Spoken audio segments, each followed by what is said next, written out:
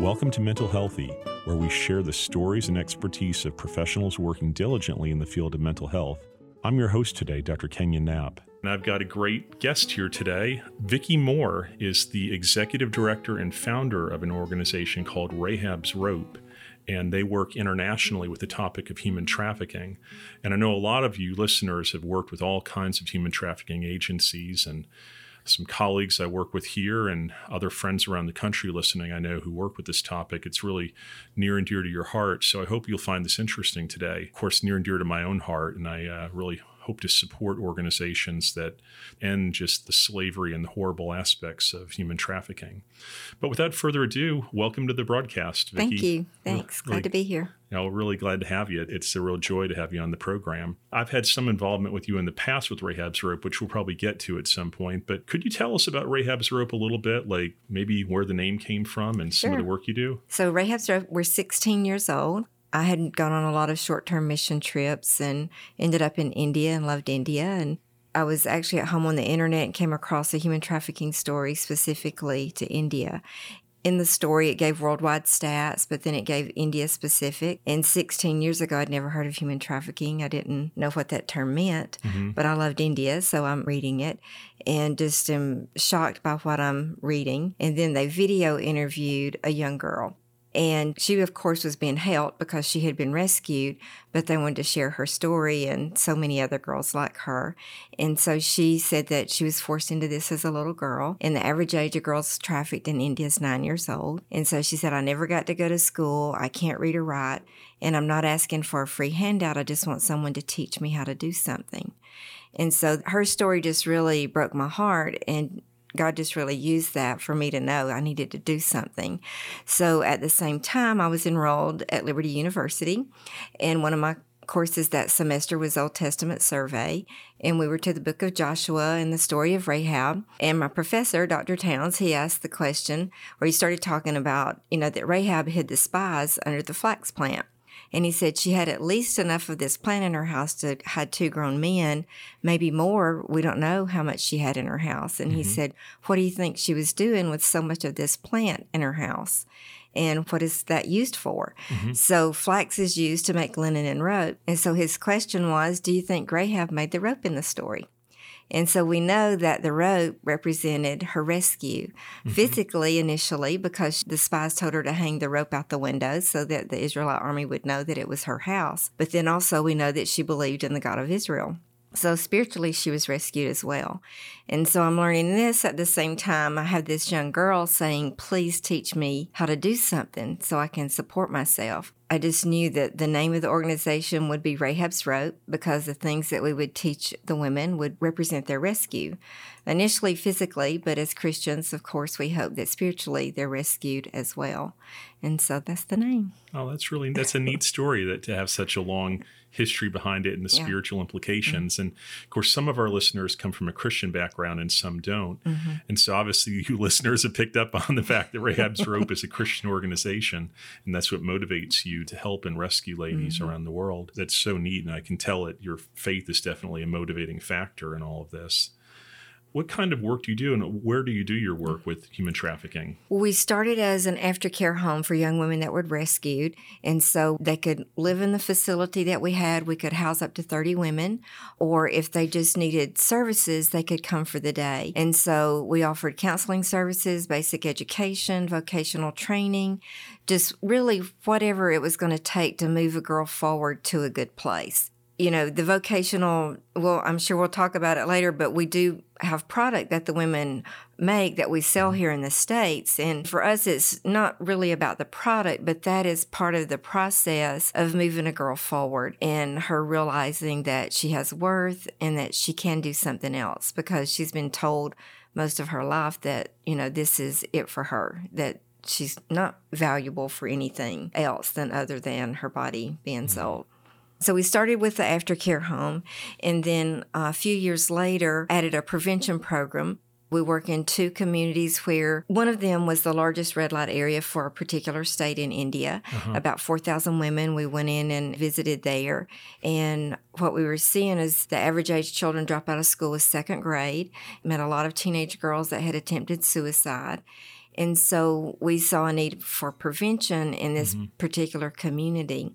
Actually, we first started with a little medical clinic because education was not something that the community saw as a need, and they didn't want tutoring for their children because didn't see any need to send them to school. And so we started with a medical clinic to build relationship in the community because they did see their health as a need. And so started that way. But today we tutor 80 children every day after school, work with the families to keep them in school. And we started that in 2009. And so we've seen a big impact in the two communities where we are of keeping children in school, especially girls, and then even having them go on to higher education. And then we also provide life skill classes for teenage girls. So every week we have about 25 teenage girls participate in a life skills class, and it's just basic everyday skills that here in America that we kind of take for granted that our parents teach us or we learn in school that girls there don't know, just basic health information and hygiene and just everyday type skills that we teach the girls there.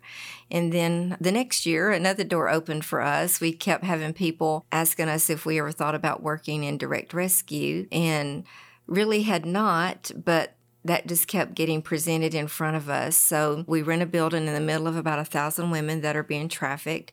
And rescue for us looks a little different than probably a lot of people think. We're not raid and rescue, go in and grab them and jerk them out of there. You don't come in with a SWAT team or something like that? We don't have a SWAT team. Yeah. And so we probably have a little lady that's more powerful than a SWAT team there, but we rent a building and we're there 5 days a week for the majority of the day. Our lead lady has a master's in social work. And so we are social workers, and we provide literacy classes, vocational training, counseling, just really a lot of relationship building with the women so that they'll trust us. And then we're able to tell them that we can help them get out. Because most of the women there are in their mid-20s, and they have some freedom to come and go. Because if you think the average age is 9 years old, they've been there most of their lives. And they really aren't worth a whole lot to the people that are over them at that point. And so they do have a little bit of freedom. And so we have access to those women and can talk with them and share things with them and offer to get their children out. Because even if the lady thinks that this is it for her and she has no hope, she doesn't want her child to stay there. But their children don't have birth certificates. So we get birth certificates for the children. The women's IDs have been taken. We get identification for women, because unless they have proof they exist, there's really not a lot you can do with them, because a children's home won't take them without ID, or another transitional aftercare home, they have to have ID. And so that's part of our process with the women, is getting an identification, doing medical checkups for them, and being sure that they're healthy. If they're not, getting them on medications for that, all in an effort to be able to get them out and move them forward in a positive way. You know, what's striking me as I hear you talk about all this is some people think about Christian organizations like yours that all you do is like preach and hand out Bibles or something like that, whatever. But I'm hearing medical care. I'm hearing after school programs, teaching, schools you run, a whole list of practical stuff. Right. It sounds like you have quite a apparatus or whatever you want to call it, quite an organization going on. Well, if you kind of go back and look at the model of Rahab, even how that physically she was rescued first. And, you can't, especially in the environment we work in, why would a woman believe anything you say about the Bible or about a God that cares for her or loves her? Because she doesn't think that exists. We just go in and with a servant heart and serve the women and let them know we do care about them. And just provide the services that they need that they feel like are either beneficial to their life from their health aspect or would help them be able to get a job. And so we go in with that focus, and then we're able to share with them that we do love you, we do care about you, and there is a God that loves you and a God that cares about you. And so then there's a greater chance that they believe that just because of the service that we provide for them. And I know you're sort of the founder of this organization 16 years ago, and you're the executive director, but you have a group of people that work with you. Tell the listeners, the workers that you have with you, or people listening to this, it's really maybe touching their heart. Can they work with you in some way? Let's just say one of the listeners goes, oh, this is really touching me, or something like that. how would I go about helping your organization or helping human trafficking? What would you say? We have about 15 nationals full-time in India and then multiple part-time staff as well. And so a lot of what we do with people that want to go over and volunteer in India is really pouring into our staff because they're the ones that are going to be there day after day after day. And if you're looking in at the aftercare arena or even the women that are still being trafficked, you can't really go over there and in a couple of weeks build a relationship and women trust you. And, they love for us to come and do programs for the women and really pour into the women from an educational standpoint, whether that's from a health aspect or any type of aspect, because the women have never really been taught anything, honestly, the ones that have been trafficked. And so we love to have folks that go over and just pour into our staff and help better equip our staff because the day-to-day is difficult and, they get kind of bogged down and get in a rut sometimes. And when they have foreigners that come and just pour into them, it just gives them a refreshment, and an encouragement to them. So that is something that's great. Or even we do develop a lot of product and we'll have people that have that background in them that come over and help us with new product ideas and work with our women teaching new skill sets from that aspect too. You mentioned that you provide all these different services, medical, teaching, rescuing. I know you do drug treatment as well. The women that are rescued who are trying to find a more productive way to live their lives and provide a living for themselves, what is the product that you're talking about? In our vocational training, we put a lot of different type of vocations in front of the women for product making. It could be sewing, jewelry, crochet, embroidery, fabric dyeing, all kinds of things that we put in front of the women. And our goal is not to be a factory or not to keep a woman employed by us for the rest of her life, but we want to be that interim part of being able to move a lady forward.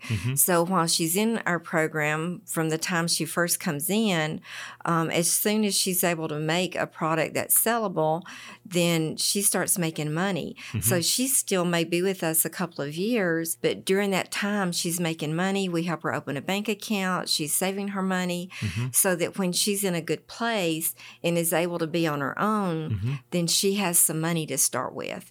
It's not like they're just coming in and taking a class and good luck, hope everything goes well.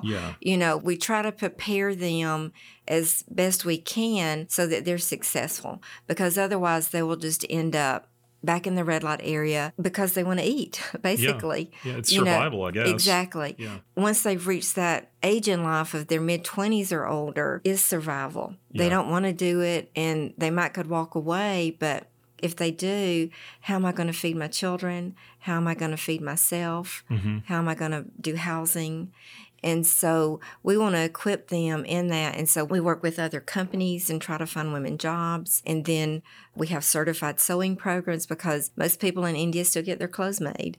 And so that's really a good job that a lady can get. And we buy a lot of sewing machines. It's common for someone to work out of their home for sewing. And we help women start their own businesses there. And then if it's something, a lady really, if she's been trafficked when she comes in, she really doesn't have any thought process of what she would like to do or what she's capable of doing. And so as we're working through and letting her try different things, she may decide, I'd love to go to beauty school, or I would like to work on a computer. And so if it's a class that we don't offer in-house, then we'll pay for her to be able to go and do that. But all along, too, she may still be making some things for us while she's in those classes so that she can still be making some money. And so we are a nonprofit organization, but we do product sales stateside, and we have 2 retail stores. We do a lot of conferences. We do about 25 or 30 conferences every year, and we take product to those conferences and share what we do. And so as a nonprofit, about 65% of our funding actually comes through product sales. In our stores, we carry other organizations' product as well as buy from several fair trade companies. And we do that in India. We work with various artisans in India and design some of our own product with those artisans. And so in India, we're there on business visas, and we buy from several different Indian fair trade companies, and then we just sell those products here in the States to help us fund the work that we do. It makes me think of in the mental health fields and social services, the whole name of the game. It's a cliche, but teach a man to fish, and he Right. eats for a lifetime instead of just giving him a fish constantly. So Right. it sounds like you're really teaching these ladies how to fish per se with all the skills you give them. And I've seen some of the product you have, the jewelry and the garment bags and things like that. Some of the listeners are curious right now, where could they go online to see the product you're talking about? So our website is www.rahabsrope.com, and you can just click on online store there so you can shop online. And like I said, we have 2 retail stores in Georgia, one in Gainesville, Georgia, one in Clarksville, Georgia. So if anybody from Georgia is listening and are close to one of those areas. Yeah, and if you're from another part of the country, Gainesville is a little bit North Georgia, and then Clarksville is it Clarkston or Clarksville? Clarksville's even further north Georgia. Okay, yeah. Yeah, So we're about an hour above Atlanta, and the Clarksville store is about 2 hours above Atlanta. Okay, yeah, so North Georgia, but do you all, I guess you ship things as well? Oh, yeah, People absolutely. order online, they'll ship it to you. Okay. Sure. And of course, the listeners can know if they purchase from a website like that, they're supporting women who are coming out of trafficking, and they're only purchasing items that have been made in ethical ways where Correct. it's not like there's sweatshops over there or anything like that. And I use the term fair trade like everybody knows what that means, and everybody doesn't know. And fair trade basically is stating that you're following 10 guidelines of good work ethics. You've got a clean work environment. You have a safe work environment. The person is getting a good wage for what they're being paid. And so you're just following these guidelines of good, fair work for people. Those are the folks that we buy from in India. Fair trade is not a certification, but it's a membership. Sure. But to be a member of fair trade, you have to follow these guidelines. And so those are the folks we buy from in India. Well, that's good. And so the listeners can go to your website and buy with a clear conscience. Exactly. I don't need to worry about any kind of sweatshop. And I'll reveal it to the audience. I'm really passionate about Rahab's Rope and grateful that Vicki's here today, because about a year ago, I was able to go to India with Rahab's Rope and just see the work they do. And I can just confirm to all you listeners that everything she's saying is right on the target. It was amazing for me to see the shops where they create the bags and the jewelry and things like that. The ladies working there are grateful to be there, and there's so much more happiness than what we saw in the darker parts of the area there where they were being more abused. There's obviously a lot of joy with the ladies that work with you, and that's certainly encouraging. Let me ask you a little bit about the dynamics of the ladies you work with, like when you're rescuing them or maybe when you're in the early part of the process. You mentioned that a lot of them start when they're about 9 years old or so. I guess a lot of them either can't be rescued or aren't rescued or aren't willing to be rescued. Maybe you can clarify that until they're a little bit older. But when you first start getting them, what are some of the dynamics and heart issues that you see? When a lady first comes in that has been trafficked, eye contact is difficult, touch is difficult. You know, you're sitting beside a lady and you just reach over just with a gentle touch. She'll jump, you know, because touch is usually not a good touch for her. And there's really, you know, you can start talking to someone about maybe dreams or what they would like to do. And that thought process is just not even there because she's just been told and believed this was your lot in life. This is what you were made for. And part of that comes from the caste system in India. The caste system is supposed to be illegal, but it's still very much practiced. And if you're born into a certain position and level in life, that's where you're supposed to stay. And you see that, and people don't cross those lines in marriage, those types of things. And so the women just accept this was it. Loving on her and caring for her and letting her know that she is cared for, it starts to break that away in her mind.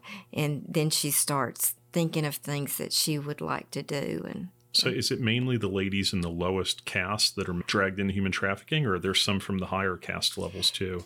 The majority, I think, is from what we see, is from lower caste, but some from higher have been kidnapped. A friend of mine with another anti-trafficking organization there, she was telling me one day that she saw this younger girl, about 15 or 16, and so she got an opportunity to speak to her privately, and she knew she looked like maybe she came from a family that had more money, and she did. And this was in South India, and she came from North India, and her family was very wealthy, had a private driver, and her driver had picked her up that wanted to take her to school, and instead took her and sold her. And so the girl was newly there. my friend said, "Can I call your father?" And she said yes, and gave her father's name and number. So she called the father and said, "I found your daughter, and this is what's happened." And the father says, "Hold on just a minute and I'll get back with you." And so he came back to the phone and he said, "The family's talked and we've decided that she has been spoiled and we don't want her back." That's really heart-wrenching. This is a young teenage girl that was kidnapped, but because what had already happened to her, the family felt like that would bring shame on their family and they did not want her back. And that's pretty common there. It's really difficult to reunite a girl with her family, no matter what class she comes from, because there's a shame culture there, and this would bring shame on their family. So we don't see as many girls that maybe come from a wealthy background, because a lot of what we see is the traffickers will go into communities of slums or villages. Mm-hmm. They befriend people, and they make people think that this is a good guy. And they'll say, "I can get your daughter an education, I can get her a job, and she can send money back to the family." And so the family willingly sends their daughter thinking they're doing a good thing for her and for the family. And then a girl ends up sold into a red light area somewhere, and she actually sends money home because she does not want her family to know what happened to her. Because her hope is always that one day she gets to go back home with her family. And if they find out, she thinks they won't accept me. They'll reject me. And it sounds like sometimes she's right. Oh, most of the time she's right. Oh, goodness gracious. Yeah. And, I'm just thinking, too, like I said, I got to go with you to India, and I got to see what it was like. But a lot of the listeners are probably people who've never been to India, and they've never seen the slums that you talk about. And, us Americans might think of, oh, maybe I live in Chicago or Houston or somewhere, and there's sort of a ghetto part of my city somewhere that's sort of a little bit run down. Paint a picture a little bit for the listeners, like what a slum in India is like versus maybe a bad spot here in America. Yeah, it's really hard to explain India to anyone. You really have to experience India. But a slum in India, they're not going to have running water. Mm-hmm. They will go to a well, a pump somewhere to get water. A few people may have running water, but mostly they don't. Yeah. They may or may not have electricity. Mm-hmm. And if they do, chances are they've pulled it illegally from some power pole somewhere. Mm-hmm. Slums are mainly developed. People have migrated to communities in hopes of a job, and they squat on property that's not theirs and build these communities. And so a lot of times then the owners of that property will come in, and then those people are displaced again. Mm-hmm. But mostly the buildings will just be makeshift type buildings. More times than not, there's not going to be any kind of plumbing in the house. And so they're just going to go outside to a gully or just to the field beside the house. Or in Goa, one place we work, you're at the beach, and if a slum is on the beach, they're just going out to the beach for the water to wash away the waste. Mm-hmm. And so the conditions there, or to say unsanitary is an understatement of the conditions that are there, because no running water, no plumbing. They're going to cook on an open fire a lot of times. They may have a gas burner, but a lot of times it's going to be on fire from whatever they could find to build a fire out of. So the unsanitary conditions, I'm guessing, would lead to a lot of health issues and a lot of people dying from illnesses that we might easily treat here in America. Mm-hmm.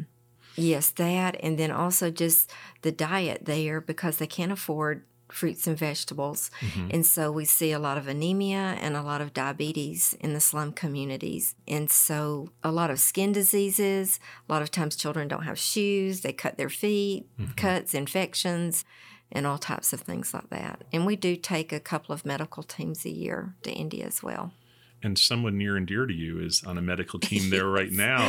Is it okay to mention that? Yeah, so my husband's there in India now, and we have a medical team that's working in 2 locations while they're there. Yeah, we have a PA on our board, and so she's leading this medical team. Yeah. So any listeners who may come from a medical background also could possibly help your organization. Sure. Mm-hmm. It's not just mental health, although that's what our program is about. You've been doing this for 16 years now, and I'm assuming there's some highs and lows that you've encountered over the years. What are some of the more difficult parts of your work, and what are some of the things that really inspire you or encouraging in what you do? The difficult parts are all the stories. because the women and the children really suffer from a lot of abuse. And so that's hard.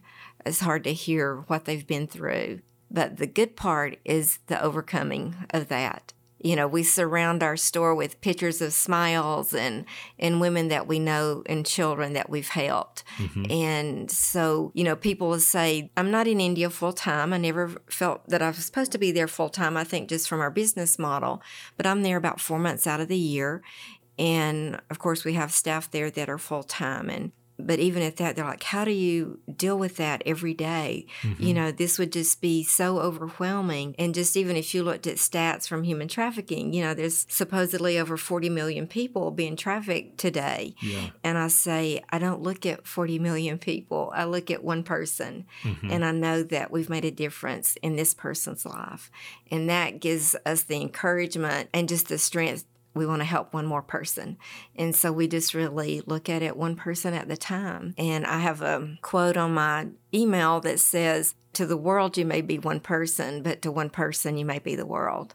I like that. Yeah. And so that's just how I look at it. And I can look and I can say, she would be dead today if we weren't there because of infection or disease or from being beat up the night before and left in the street to die. And so, you know, if we had not been there, she would not be alive today. Or this teenage girl would not have got to go to college, and now she's a teacher. You know, just both from the prevention work to the aftercare work that we do and knowing that we've affected so many lives. Yeah. It's funny here in America, all the politicians the last few weeks have been debating about who's going to pay for free college and stuff like that. But y'all are actually doing it to some degree over in India. Yeah. College is pretty reasonable there, and so if I can keep a girl in school, we're going to keep a girl in school. That's great. Yeah. You touched on something that a lot of people in the mental health fields deal with because, you know, we deal with abuse and things like that here in America as well. We talk about self-care a lot here, about, you know, how do you sort of cope with all this stuff? And here you've been in this field for 16 years hearing all this stuff. How would you say you cope when you hear all those stories you talk about? How do you handle it per se? Honestly, because I am a Christian, I think that that's key to being able to deal and handle with all of this. Mm-hmm.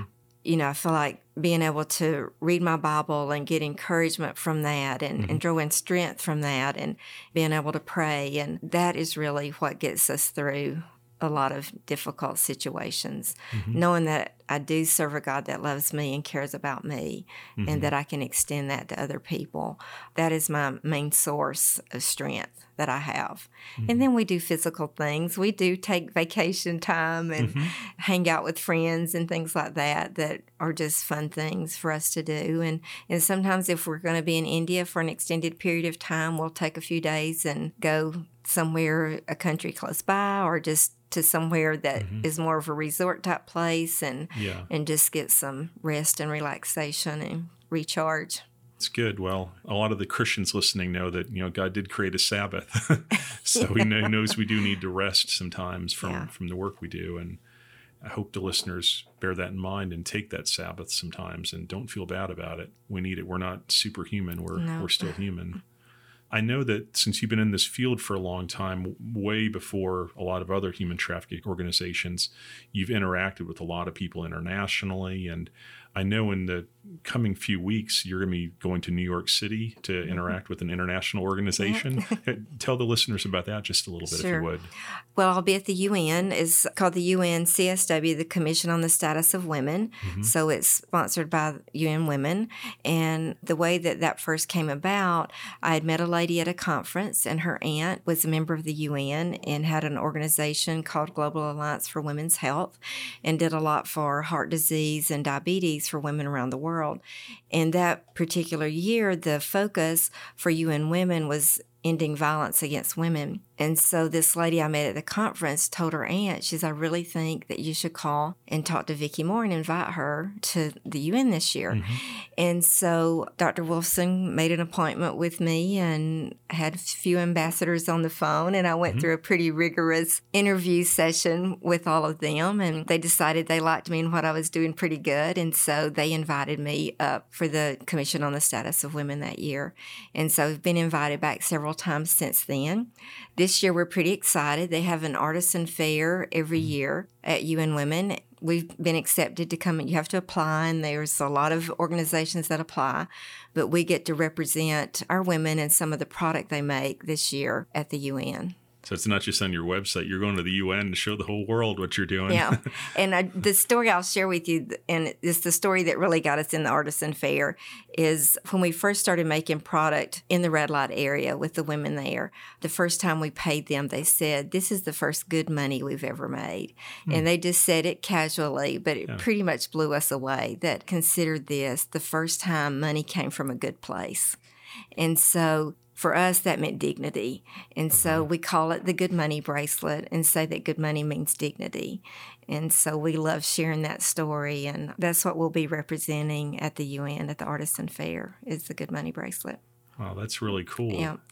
I guess most listeners probably don't think about how it's not just rescuing them. Part of the emotional recuperation is giving them their dignity back. Exactly. Instead of feeling like a sexual object to be used, you have value as a person. That's really cool.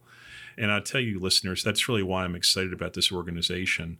I mean, I've seen it firsthand, the work they do over there, and it really is powerful. And we here in America like to talk about helping women and things like that, but the level to which this group helps women over there is really on a whole different level than most of us talk about. It's really encouraging. So tell us one more time your website. So it's www.rahabsrope. And in case you don't know how to spell Rahab, because a lot of people, even if they are Christian, are like, well, who's Rahab?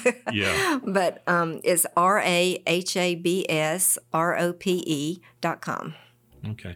And they can learn more about your organization there, or if they want to donate financially or volunteer in some way, they could learn more about those opportunities there. Well, I hope that's encouraging you listeners today, just to know that when you hear about these type of organizations or these type of topics like human trafficking, I know a lot of times I'll hear our students say, gosh, that's such a horrible thing, and how could I help somebody? Well, these are some practical ways you can help. You can volunteer with this organization. You can donate to this organization. If you have loved ones, family members, friends who are having a birthday or Christmas or something like that where you give gifts, you can go to their website and just find some really neat stuff that you're not going to find at Walmart or any other Target or any other stores around the States here. You'll find really unique gifts that I'm sure they'll find really meaningful. And when they hear where it was made and how it was made, that'll really encourage your loved ones as well to know that they're getting something that was made in a very redemptive way. Thank you so much for your time today, Vicki. Thank you. I really appreciate it. I appreciate it. I know our listeners are going to be encouraged by hearing you today. Thank you for joining us for another episode of Mental Healthy.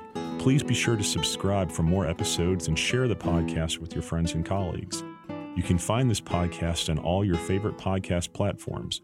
We hope you join us next time for more on Mental Healthy. Music for this podcast is licensed under Creative Commons by Excel Music Publishing at freemusicpublicdomain.com.